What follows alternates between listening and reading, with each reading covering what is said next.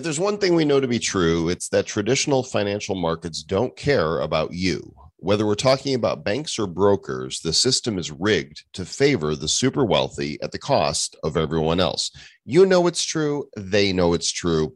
With blockchain and crypto offering the opportunity to become your own bank, the people now have the chance to secure their own financial future. Today, we welcome Patrick McConlogue from Overline Network to discuss how DeFi fixes some of the biggest problems ordinary investors face. You might hear a bit of an Irish or Scottish brogue today, laddies. So pour yourself a pint and belly up to the bar for episode number 556 of the Bad Crypto Podcast. 5, 4, 3, 2, 1, 0, ignition. Who's bad?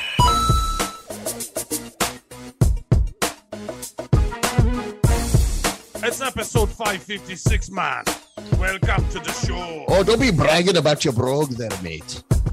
I don't know. It's episode number 556. I'm not bragging about them. Just as a fact. How can you brag about facts? Facts don't have feelings.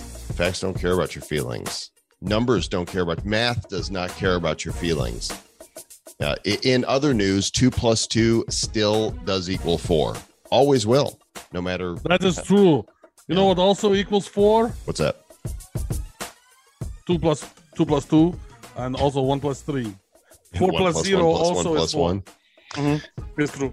It's the Bad Math Podcast. Joel Comm, Travis Wright here. We're the blockchain blockheads, the crypto clowns. This is the show for the crypto curious and the crypto. We're very serious here. We're very serious at this podcast. We take ourselves very seriously. We take blockchain very seriously. We don't joke ever because we're very serious. I am the most serious, and I'm serious about being serious. So I always out serious Joel with my seriousness. Seriously?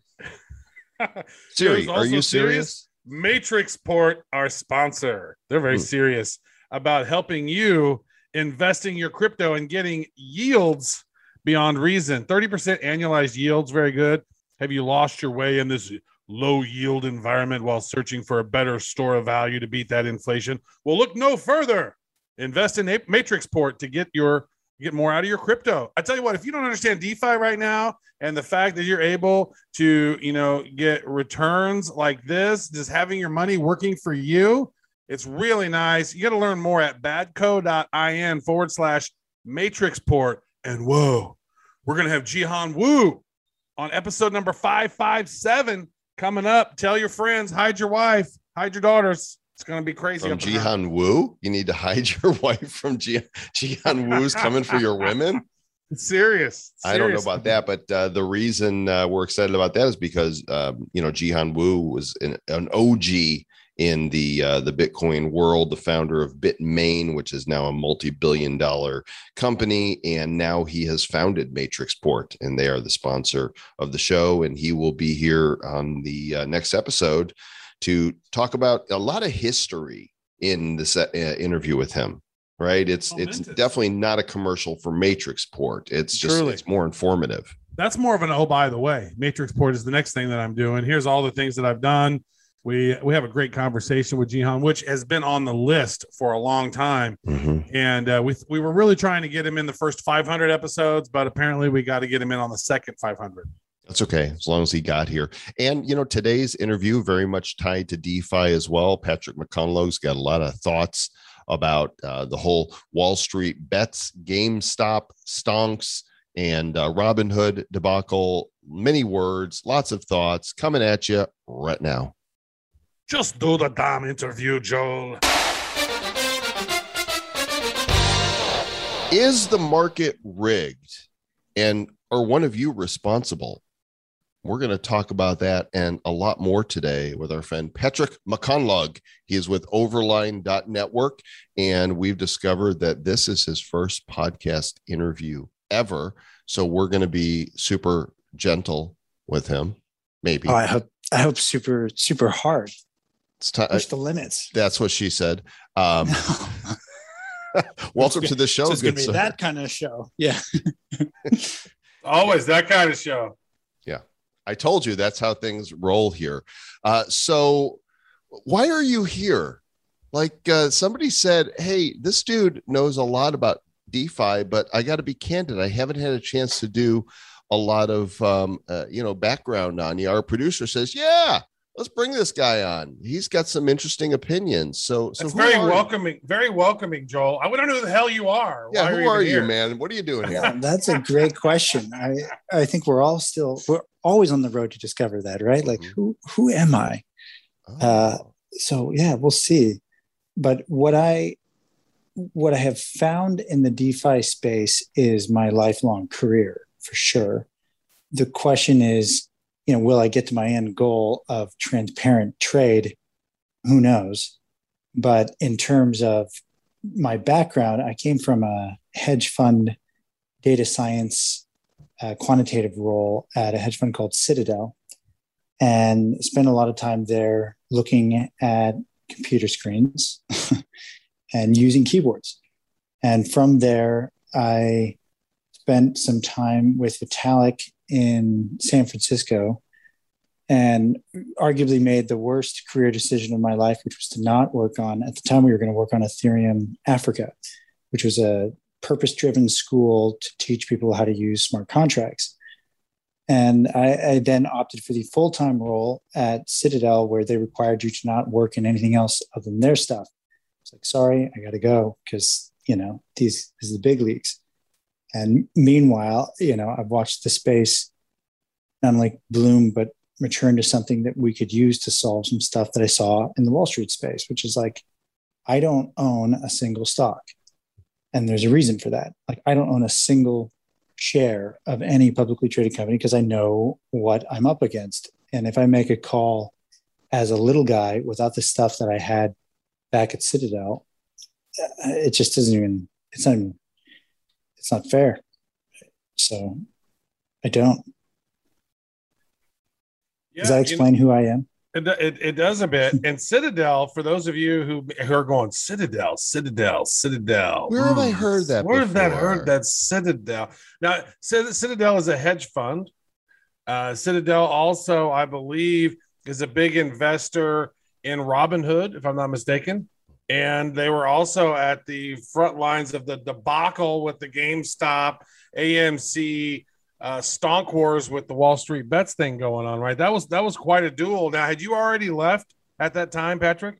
I had already left. What I was able to see during that was, okay, I don't know everything that was going on, but I do know what really happened. Okay, give us the dirt. Here we go. Bring it on. Tell the story. Well, I know, but the dirt is like, just like everything, whenever there's a lot of money being made, there's a lot of shadows. And it gets darker and lighter, but it's always gray as to like, where exactly is it? So the first thing you can know is, did someone make a lot of money? Yes. Why do you know that? Because it's really unclear what happened. So that's a telltale sign of something's up. Where did it happen? And what people don't realize is that Robinhood itself went full commando and decided to start their own clearinghouse. And this was not something that hit the news because no one really knows how clearinghouses work. They're called dark forests in the nomenclature term. But these clearinghouses are, in my opinion, the pinpoint, the beginning of, if we wanted and that's the other problem with this, if we wanted a transparent market, right? Which goes back to my original premise. When things are shadowy, someone's making money and they're not interested in turning on the lights. So right now, why do we not have transparent markets? Like, we're trying to go to Mars.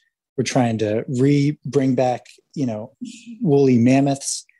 And yet we can't figure out how to make a trade transparent. Like, really? That's right. So we have a bunch of open source kids out there making more volume with transparent, markets than actual, billionaire hedge fund traders. Like, this is a problem of incentives. But let's go back to what happened. Robinhood's clearinghouse, they have no idea how to run it. So they have no idea how to run an actual clearinghouse really well.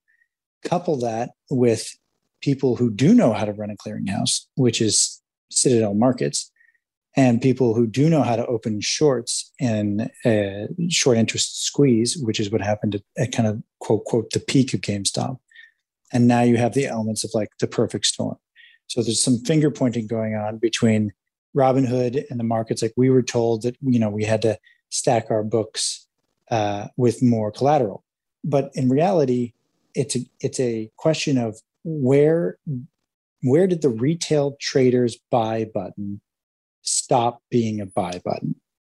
And that's why I'm so passionate about a DeFi solution to this whole thing, is that buy button's fake. The buck needs to stop somewhere. And in any company, it stops with the CEO, right? It goes to the top. And so the question is should the CEO of Robinhood be doing time for this? Was it indeed a crime? It was not, to the best of my knowledge, a crime of any kind. It was a situation where they did not know enough and regulation failed us to bring the structure necessary for basically Robinhood wasn't ready. And so they were authorized to run a clearinghouse. They should not have been authorized to run one. They were authorized to allow for retail trader margins that they are not capable of providing. But that's not the drama here. The drama is we being the people, the regular folks, learned they could mess with the system. And this system is a system where you're supposed to take your money, you're supposed to give it to a mutual fund, you're supposed to give it to your retirement fund and shut up. Like that's what you're supposed to do. And let the big guys play with it. And I'm telling you this because like what was my job at Citadel? I took billions of points of data and made hundreds of millions of small decisions using my computer versus the one retail trader who's deciding whether or not to hit a buy now button. Like it doesn't compute in terms of what's fair. But in those millions of decisions and billions of positions, a retail investor might make a great decision on a company, but because he's up against the portfolio, it's like, well, I'm just trying to allocate, $25 million into a number of different stocks. I'm not looking at the fundamentals. I'm doing something called rebalancing. And so you as a little investor might see 25 million disappear from a certain stock, irregardless of its value, simply because I was rebalancing out of automotives. So there's this, you're swimming as a little retail investor with these monolithic whales. Like we say whale in the crypto space, like, wow, look at that, $100 million move. That's nothing compared to what's swimming in the open markets. And then naively, we wander into this retail trader space, but in reality, with GameStop, there's a brief blip of, I think, what people think is hope. Even though people are like, oh, I'm burned, and the Barstool Sports guy is like, I lost everything. That's not what happened. What happened was people realized that if you really came together and made a pricing decision, you could swim as a much bigger fish. But let me ask a question around that, though, because there are these whole rules for the retail investors around pumping and dumping, right? And if you get a whole bunch of people together and we say, oh, we're all going to go put our money into GameStop and we're all going to go, like, the big whales in the system has ways to sort of smash down the resistance in a way, right? And especially whenever, Melvin and Citadel or whatever can just say, hey, stop allowing people to trade GME. Like it was such a cluster, but I think that it was a red pill for many too, from make people really go, wow, okay, look at how screwed up this is. Maybe crypto is where I should put my money, right? So it's kind of it's maybe double-edged sword, kind of. It's absolutely a double-edged sword. It's absolutely a situation where we're giving someone a gun and they don't know how to use it, nor are they authorized to. So in a sense, if you have a Reddit following and you've got 50,000 people and you are using market forces, which is a gun, it's a tool, and now you're driving these 50,000 people to make decisions, you have no idea what you're doing.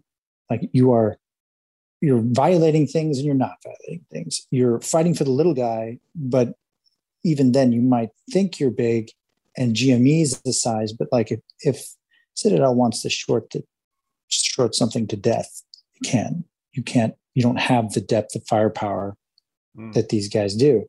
So actually, that's one reason why Joel and I, we really never recommend any coin. We never promote or pump or tell anybody. Like we do your own due diligence. You know what I mean? That's what we're all about. We're not going to say, oh my God, this coin right here, go out and buy it right now. It's going to be amazing. Buy. You know, like the Jim Cramers. We don't do that. Buy Bitcoin. Buy Bitcoin. Should agree. No, he's right. We don't. Because and these guys all over YouTube doing that. This one's gonna moon. Go get that. Like, what the hell's wrong with you? You're messing with people's livelihoods. What you should be doing is providing information to them and saying, go engage your brain, think for yourself, do your own research, and take responsibility for your money. So 100,000%. 100,000. Damn. Yeah, 100,000%. That's true. That's a portfolio like right there. More than 100. That's more than 1,000. That's more than 10,000%. That's 100,000%. You may as well say infinity. You just 100x your 10x. Isn't that my rating for this podcast too? Like, this is what star here? It's oh my God, A+ status so far here on your very first podcast ever. Please, please. He's being nice. I can see him on the video. He's shaking his head. Patrick, what I really want you to do is please elaborate on how smart I am. Go ahead. Hey, just so the fans know, this guy's got some salt and pepper hair going on. You know, he's got glasses. I trust him. He's got the look. Wait. What are the requirements for trust? Salt and pepper hair and glasses. It. That's why all these fucking politicians are getting ones over on us, man. But let's make it deep for a second, though. What are the requirements for trust? You just nailed it. What did those? One, salt and pepper hair means experience. Two, glasses generally means you overread or overstudied. You know, you stared at paper for too long. So right up, even just visually, there's a little bit of weight to trust with experience. Which is a little kind of BS, right? Because I got genetically fortunate. My brother, who's 2 years older than me, started losing his hair when he was in his 20s, and I got the luck of the draw. Full name. And then, you know, as far as glasses, thanks, Mom. I've been legally blind since I was, like 5 years old and been wearing glasses my whole life. So, and Travis used to wear glasses, but he had LASIK. So you can't tell how smart he is. Mm-hmm. I just read all the books and then burned my eyes out and then got them fixed. Nobody knows that. Trying to say that anybody's smart or not. I guess what I'm trying to say is Robinhood spent 6 months with their clearinghouse before trying to take on the largest retail investment preference change ever. 6 months. Like the clearinghouse industry. So then I guess it's like, so a factor of trust should be experience. It isn't a carte blanche check. You know, they might have had LASIK. There's some trust hidden there. But the point is the drama that happened is that enough public players were able to make a move. However, in the world that they were making that move, it wasn't ready for them. And Robinhood still arguably isn't cooked for high volume trading. There's all sorts of weird clearing issues with Robinhood. I have to show you something. The world is bright. I have to show you something. Our fans, this is an audio variation. So if you guys follow our Blockchain Heroes NFTs, we released a set in February called Stonk Wars that was heroes and villains based on the whole GameStop and Robinhood debacle. And this character right here, Patrick, that you can see is called Short Adele. Short Adele was one of them. And we also did one based on Melvin. He was Nevlin, but the one I pulled up here is Robbing Hood. And nice. So there he goes being chased by the people with the pitchforks and torches because he ran off with all their monies, wouldn't let them trade their game stonks. It's true. Well, I mean, there's like their platform buckled. And meanwhile, when you're plugged directly into the system, Citadel had no problem trading. Mm-hmm. And obviously there's a not just a front running scenario, but if Robinhood was taking fees for those trades, which they were, and then saying that they were cleared, which they were, and not refunding those fees, which they didn't, I think is wrong. So was it criminal? No. Is it a bad service? Yeah. They did a bad job. Shouldn't shorting though be illegal? Because it's such a crock of shit. Trading something you don't even own. And in some cases, like what was going on with GameStop, was trading more than 100%. They were shorting more than 100% of it. They were selling something they didn't even own at more than 100% of what did exist. That just seems to me to be just completely bogus. I don't know why short sellers are allowed to exist. I don't know why I can stand up and openly say, this is why this company sucks. And by the way, I have a financial reason to do that. So just what we talked about, of like you guys doing the right thing and not pumping something, right? It's legal for you to get up and say, this is shit. It's okay for you to say that. And not just that, I own a whole bunch of it and I think it's crap. Meaning I own a large short position in X, Y, and Z.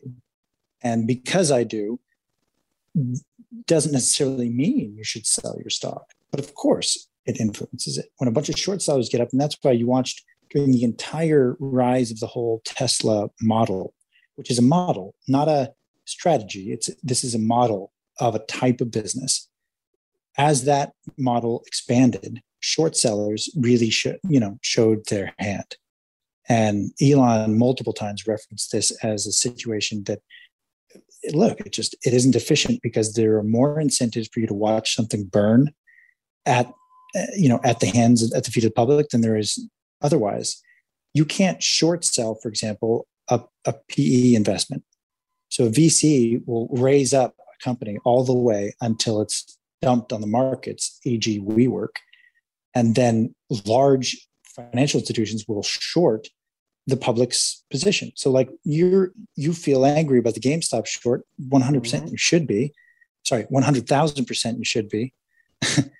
But in the GameStop sense, that stock went down and a lot of people made money on that drop and they weren't the little guy. The little guy bore that pain all the way down. You just said something that I've never heard it really said in this way, is that the VCs will take their venture capital projects all the way to a certain point. Then they'll go IPO, where then the public can now finally invest in it. And then these same people are out there, trying to short that, to dump it, to take money from all the price. And then the SEC doesn't even let us invest in early stage startups unless you're an accredited investor at $1 million.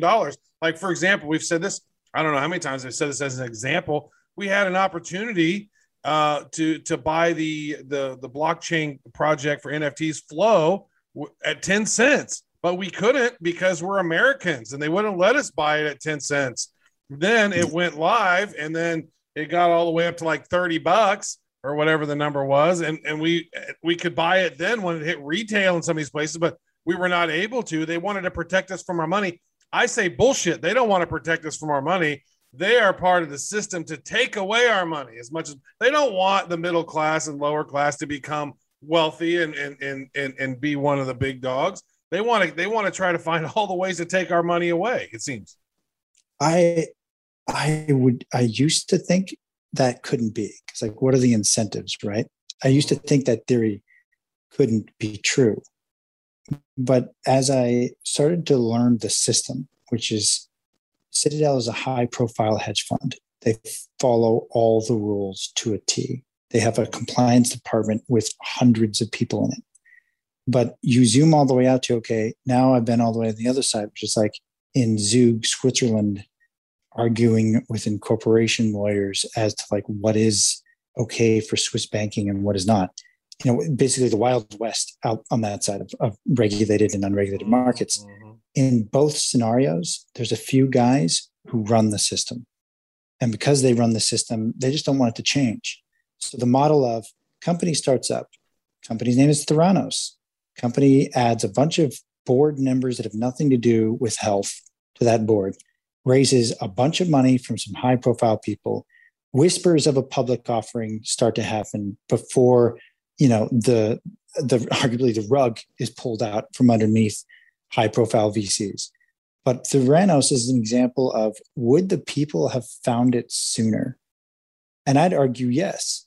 Had we had a transparent system where you could have participated in Flow at 10 cents, you'd be far more interested in picking that apart and looking at that, like Reddit picks apart the whole Robinhood situation, where it's like they went end to end on an educational hunt to figure out what really happened. And by preventing the wisdom of crowds from touching these companies, we end up with WeWork situations where the biggest investor outside of SoftBank never even sent in his money, like participated in all the rounds, quote, but never sent it in until it was about to go public. Like the whole thing was just planned to dump on the public markets as an asset. And each time these valuations push this stuff higher and higher so that we as a people don't question it. Like, that's a several $100 billion company with no revenues. It's fine. Like, it's not fine. It's terrible. Right. But it's been pumped that way because of the VC markets. One of the things that we've been talking about, we've had some conversations with certain folks, is around STOs and security token offerings, right? And instead of the current model where the stock is based on the never-ending consumption of people and then the value's going up, it's actually becomes a percentage of the revenue that gets paid out in these tokens, right? It's like, imagine if there was a token attached to Apple or a token attached to Google that paid out 20% of its revenue to the token holders, right? And it seems to me to be a better model than the stock market model where, it's all about never-ending growth and consumption and keep growing and growing until everything's gone in the world, everything worth anything is over because we've consumed everything. Like, the model has to change. Do you think that STOs is that something you can speak on? I think the largest threat to good businesses is Visa. And after that, I'd say it's securities. Securities as a national macroeconomic policy have become part of the country's regulatory and policy-based framework for international relations.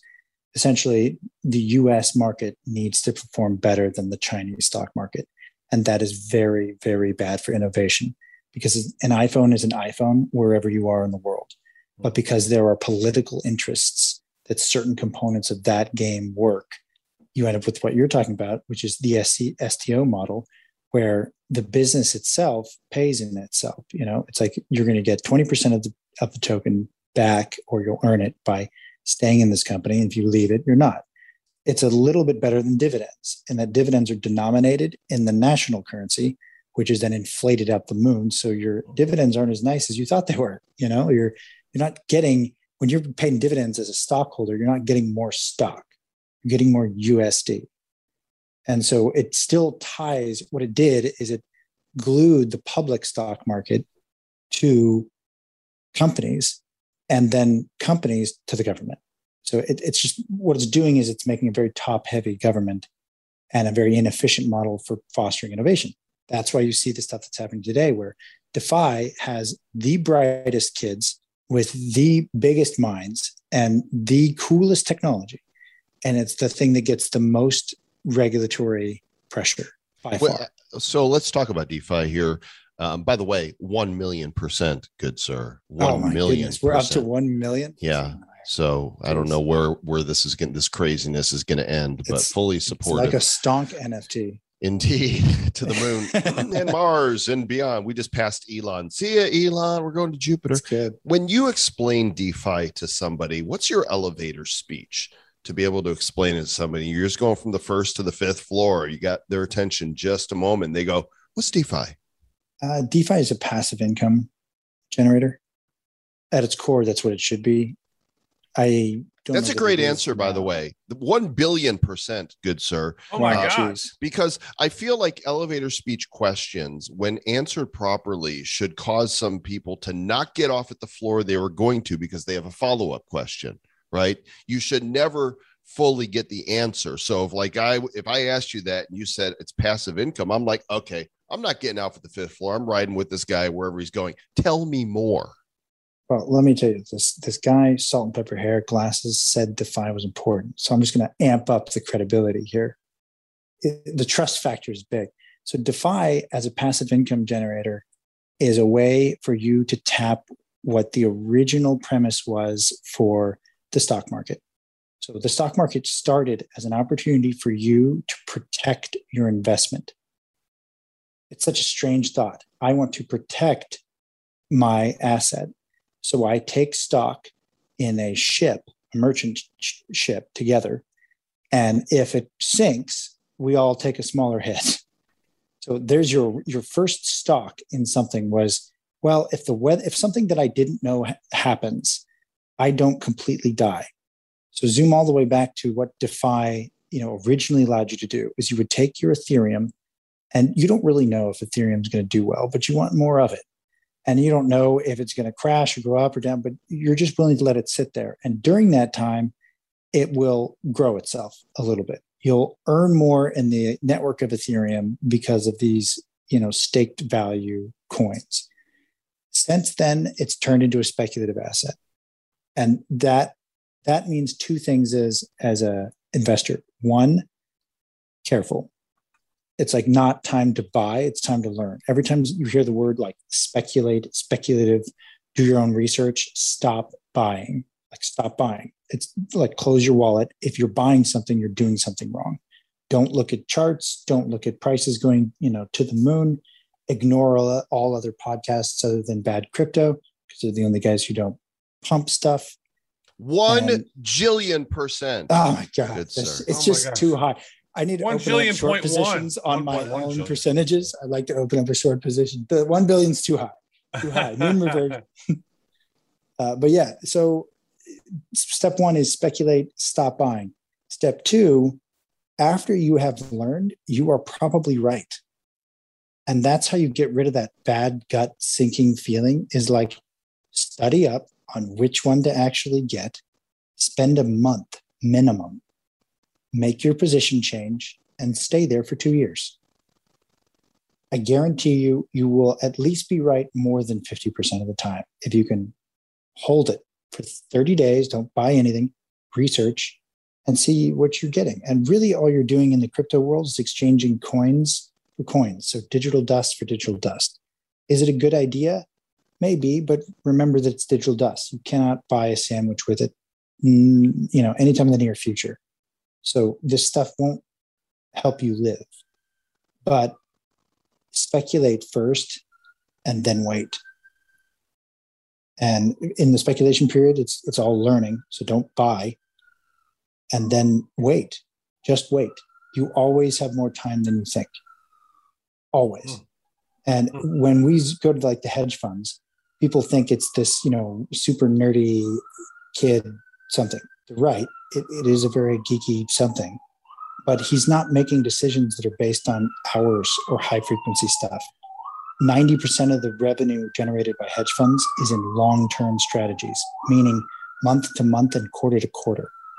So these smartest guys in the room, the kids recruited out of the best math programs, the Olympiads and all that stuff, they are doing stuff that goes on cycles in quarters and months. Fast trading is considered days. So the stuff where it's like, oh, I got to buy now because it's going to moon tomorrow. Wrong. You're in hot water. Like that's not the way to play this. I think the SEC was coming after you. I heard the sirens. So there's some knocking on the door. Well, they just, After McConlogue, we're here talking about Citadel and one second. I'm almost done with my first. You are podcast. unsanctioned to be talking about. So you've left Citadel and you went to the DeFi ecosystem to build Overline.network, and you're talking about how DeFi is not just a new kind of technology; it's a movement to make trading more transparent. How are you helping, or how is this process making trading more transparent? Because I would say this, even in crypto, there is arbitrage going on. There is stuff going on cross exchanges. Like, I can buy Bitcoin here at 45,000, 45.2, and over here I can sell it for 46.1 right here, and it's micro transactions, and like these bots and stuff are going on. It's like it's just crazy watching technology, and a lot of times it doesn't seem like it's transparent. And it would be nice if it were more so. So how is this helping? Matt, you nailed it. Okay, so I'm going to tell one more secret in the hedge fund world that I found while I was there. There's a whole bunch of hedge funds who speak wirelessly. They only talk to each other wirelessly, point-to-point transactions. So you know how, I don't know if you know the story of mountain getting blown up by the hedge fund just so they could run a wire between the Chicago Mercantile Exchange and New York Stock Exchange. You know the story? Okay, so they literally, you can Google it, they blew up a mountain, like hundreds of millions of dollars just to run one wire through straight to the Mercantile Exchange in Chicago from New York. And then you have a whole bunch of situations in New Jersey where they just started these super centers where they're called co-located trading operations, but they co-locate around the exchange. What it basically means in the long shot is I'm there first. So if I'm Citadel, I'm here first. I get to buy it first. I get to sell it first, but my data is there first. And then I found a new kind of hedge fund that was doing it wirelessly over radio waves. And they were way faster than the wired guys. Because if you think about it, you could post an order into the internet, right? But that has to follow all the little hamster wheels of the internet pipes. It's got to race around, the globe or whatever it is, but it's got to go through the neighborhoods. I mean, people don't think about that. Like, it's got to go through pipes. But over the air, direct link, it goes straight in. So you had these hedge funds set up towers in between Chicago and New York Stock Exchange. And it dawned on me, you could solve this whole DeFi problem of like transparency and this whole, I guess you could use the DeFi solution, which is that I get to see my trades actually complete. But what if your entire buy market was everyone 7 to 40 kilometers in every direction? So what if you were saying, I want to sell my Bitcoin for my ETH, and your buyers were the other 9 million people in Manhattan, and you could all be connected wirelessly? That is faster. So remember I was talking about like handing you something that might be too powerful to use at once. If you can trade wirelessly, you can clear your book before it even touches the internet. And so we left Citadel, a number of people did, to leave to start building. Some of us publicly, some of us anonymously. I went on the public route just because I think it's more up and up, but others are here in the space, working from the hedge fund space, knowing what the wireless trade model brings. But imagine you pull out your phone and you hit, I want to, sell my Bitcoin for ETH. Then anyone who is 1.4 miles around you in New York or 40 miles around you in like Wyoming can buy that directly from you wirelessly, totally anonymously, and it clears in under a second. I love the crap out of that. It's so nice. It's like, yeah, screw off bigger funds and all that. So I can make this trade myself. Here's the question then. Obviously, the governments can't see that. They don't like anonymous. They want to be able to track everything because, they're not going after the real criminals on Wall Street. They want to go after regular people that are just, trying to invest to make a living. Are they going to come down on DeFi and anonymous trading and, say, hey, you can't do this? They absolutely will come down on anonymous trading where the trader doesn't declare their taxes. Like, that's going to be a thing. The weird thing is Overline is designed to be a wireless chain. And because of that, it's just like Bitcoin. So at the end of the day, if you don't declare your Bitcoin, but there's a path to every Bitcoin on the chain, eventually they're going to come knocking. And companies like Chain Analysis, right, sell and work directly with the IRS. So it's like they look at, did the person pull that Bitcoin out of the Coinbase account? And if they did they declare taxes for it? It's give unto Caesar what is Caesar's sort of scenario. You can't hide your money in Bitcoin ultimately when you bought it on Coinbase. Same thing goes for Overline. So it is a giant ledger that, the addresses don't show someone's name, but the path starting from a Coinbase account or wherever you ended up getting it is fully transparent. So ultimately, Caesar will come for what is Caesar's, and then you won't have this problem of anonymous trading. Just declare your gains, be honest about what you made. Or maybe move to Puerto Rico where you don't necessarily have to deal with some of that stuff there, because that's why. That might be. Honestly, sometimes I wondered myself. Joel and I, we both moved to Puerto Rico. That's where we are. Oh, okay. So there you go, benefits from not- listeners. Yeah. Yeah. You know what? Because like Caesar can eat a bag of dicks. Like, I mean, that's what I gotta say.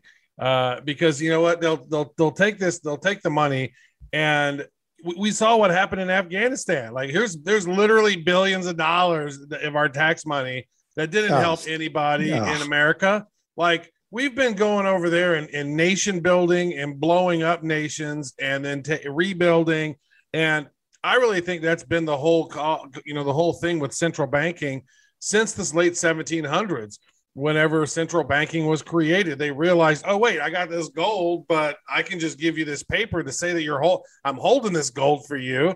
And then I'm going to use this gold and I'm going to write out other papers that I'm going to have, it's like fractional reserve banking has been such a disaster for the wealth of humanity, right? It's made the bankers very rich. It's made the global elites very rich because they're the ones that's benefiting from this system.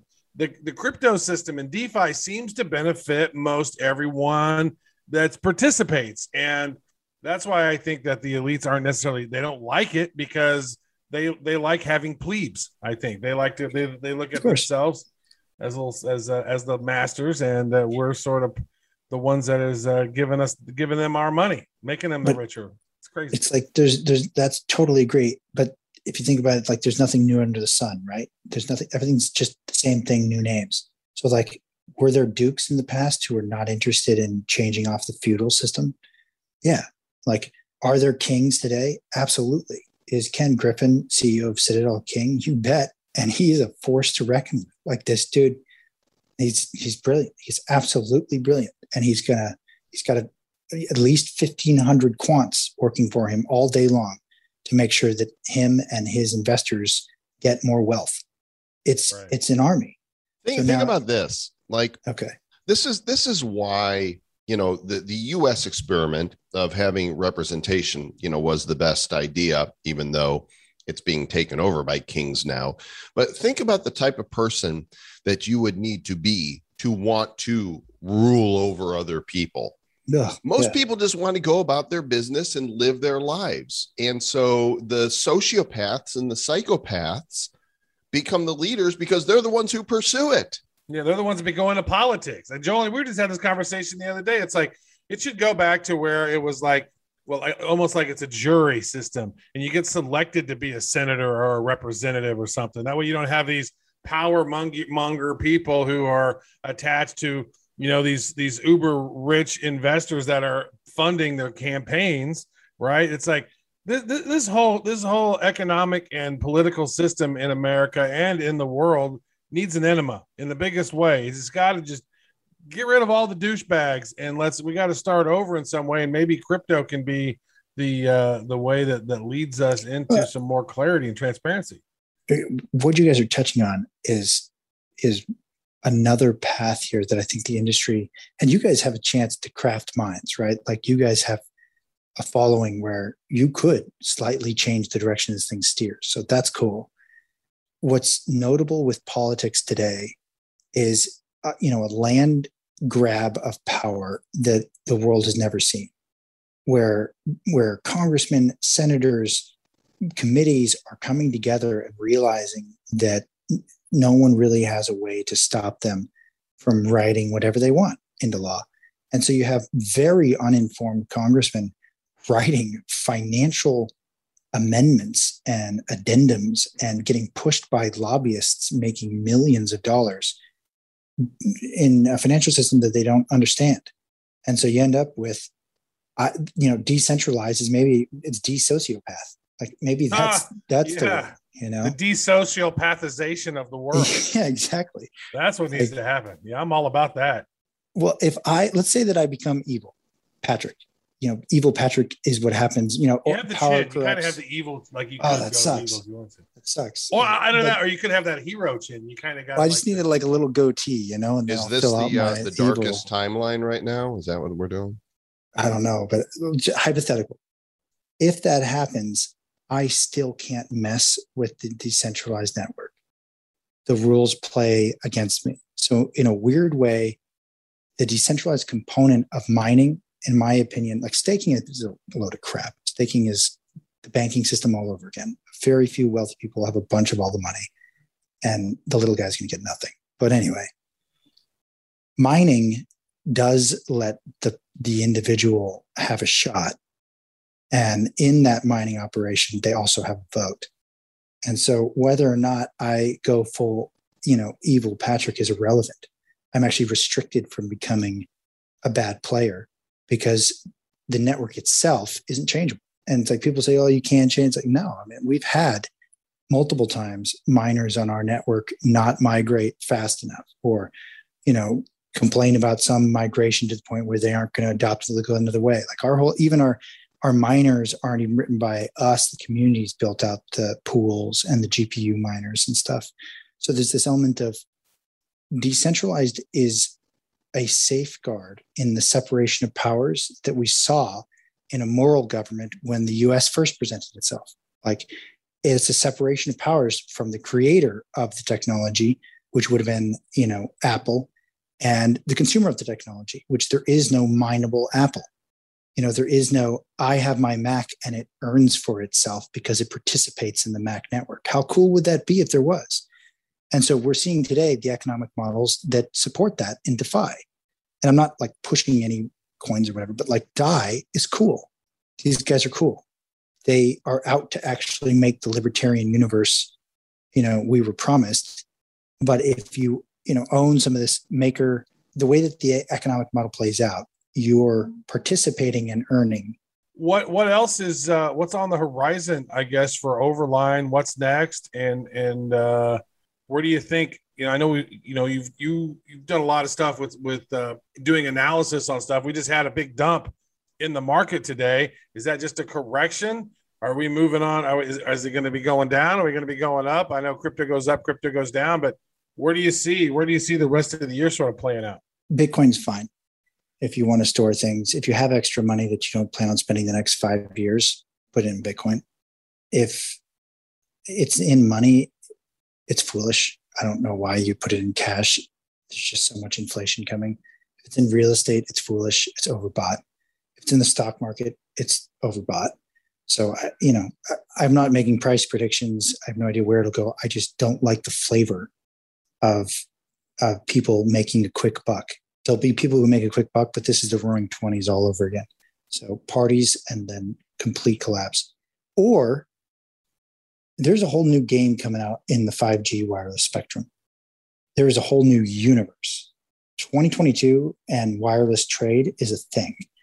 2022 and the next gen versions of wireless everything is a thing, because if I can directly communicate with my community, the people who are within 1 to 5 miles from me, the internet's going to change. Who should we be paying attention to in this space then? Who's like on the horizon here for enabling this wireless trading? Well, enabling wireless trading is us, but that's like, oh, you're pumping your own coin. And it isn't, because I think I've tried to get people to do this. I don't know why they don't do this. What people should do is come and fork our stuff, change the parameters, launch their own versions. Our hardware, our wireless stuff is all flexible to support forks out the gate. And the idea there is, a million things blooming at once is a beautiful scenario. And a single dead rose is, the end of a movie. Like, this is supposed to be a fully decentralized world, and internet shutdowns are becoming commonplace. So we don't experience them here in the United States, but even that isn't entirely true. Like, the first internet shutdown in the US was in San Francisco. Most people don't even know about it. Like, BART shut down all of the cellular services in August 2011 so that people would stop protesting on BART. So the first time that people could not get cellular connections out, blocked by that entity. That's not going to be the last. You saw with the Capitol riots, phones shut off and blocked and jammed. This is the thing that you hold in your pocket is much more like a leash than a gateway. And so we need to start looking at wireless solutions left and right. And that doesn't just mean like, oh, follow Overline. We're going to make Ethereum wireless too. Like it's going to be a wireless version of Ethereum where imagine you're going to be able to execute a smart contract without ever touching the internet, which is nuts. It's a very cool. And the no, file that's very helpful because what happens? Epic.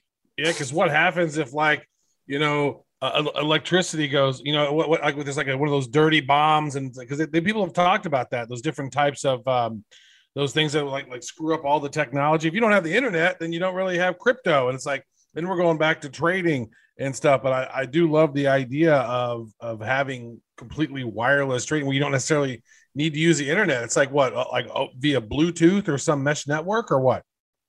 It is via the same thing we found the high frequency phones are using. So we ride under 914 megahertz, 429.11 megahertz, super long range, low power transmissions. It's really cool.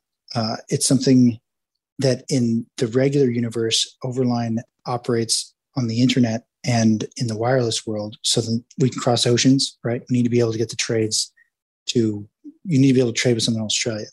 But we are done when the world is covered. And it's possible with 17,000 Overline nodes, we have full coverage of all land in the United States. So we're running models where why don't we just deploy it ourselves? Why don't we just put them in envelopes and just mail them to people for free? Like, here's 17,000 lucky people. Please plug it in and leave it on. And the United States will have full wireless trade for free. So what I'm looking at the website here. I'm looking at overline.network, and I see you have your own token EMB. So what does this do? Emblems. So EMB is because I love mining, but I hate mining hardware. Like, it's just so annoying, and it's hot and it's loud and it drains your electricity. So EMB is a synthetic GPU. And what we did is we wrote EMB in to the protocol so that a miner mining with EMB makes more. They just earn more than other miners, even if they're not as powerful. But what that actually means to someone with EMB is it represents mining power in the Overline network. So right now, the world doesn't know the wireless side. We aren't pushing the wireless side. We're just a very simple decentralized exchange. But that's necessary for the same reasons that we believe Visa is our biggest competitor. Like Visa and their interchange, most people don't know about. Visa launched as an interchange first. Then they deployed all their merchant terminals everywhere. And so Overline launched an interchange first so that you can get your value in and out of whatever you wanted it in. If you like Aave, you can get it from Aave into Bitcoin. If you like Bitcoin, you can get it from Bitcoin into Binance chain. So these changes are done through Overline's interchange side, which is built into the protocol itself. But it's really meant to disappear into the mist. It's meant like the interchange on Visa, you don't need to see it. You're just going to interact with the merchant terminal, this wireless wallet. And imagine a world where every wallet is a cold wallet.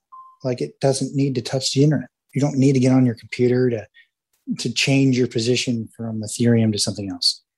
You could just make the trade inside of your wallet, and it trades with all the other wallets anywhere around you or anywhere on the earth.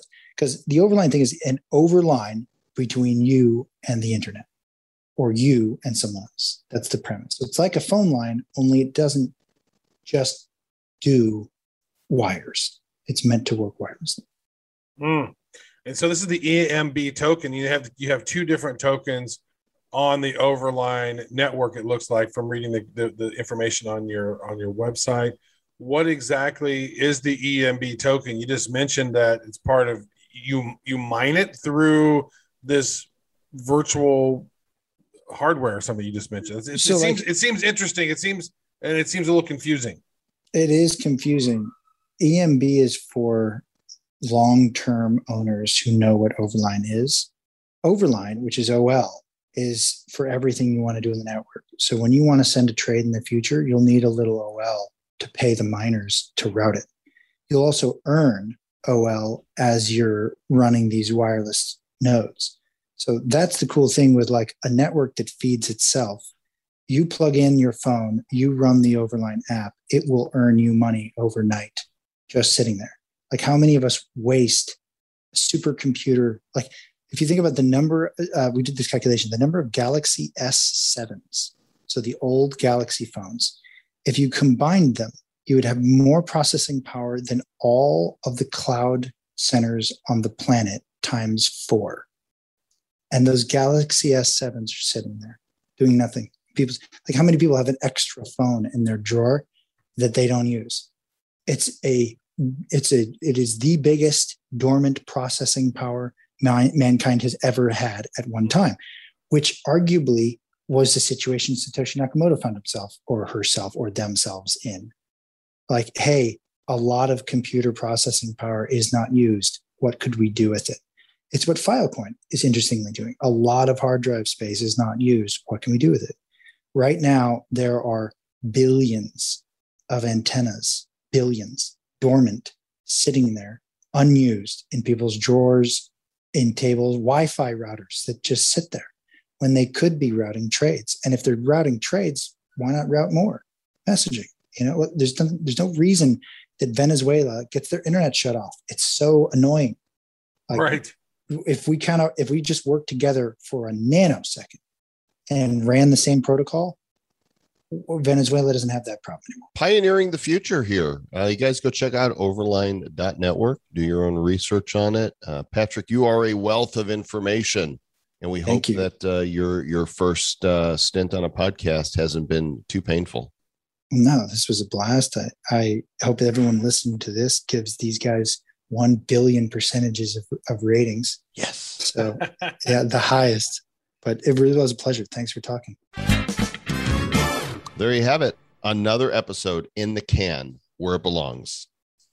Well, it's not quite finished. We still got this little bit of banter to do at the end. You know what I haven't checked? I have not checked to see if we've got any new reviews that have come in recently. We have gotten douchebags and their douchebaggy accents. I hate them. We did get a bunch of voicemails at some point here in the very near future. I think we need to just dedicate a show to playing a lot of the voicemails that we've gotten. Yeah, and go ahead and call in. If you want to call in, since we are going to compile them and put them all together into one big pretty gift with a bow, 708-885-9030. It's basically Google Voice. You just call in, it leaves you a voicemail, and then that voicemail turns into an audio file that we will then put into the show. So make it funny or full of facts or try to hurt our feelings. Do whatever. Call the Bread Crypto Hotline, mates. That was more Australian than I don't know where that. You can't hurt my feelings. I got no feelings left. I just had one feeling, and now it's gone. Well, maybe you can track it down before the next episode. We appreciate everybody listening. Thanks for joining us. Make sure you also subscribe to our other podcast, The Nifty Show, and we'll catch you guys on the next episode. Until then, stay bad. What you should be saying? Stay bad.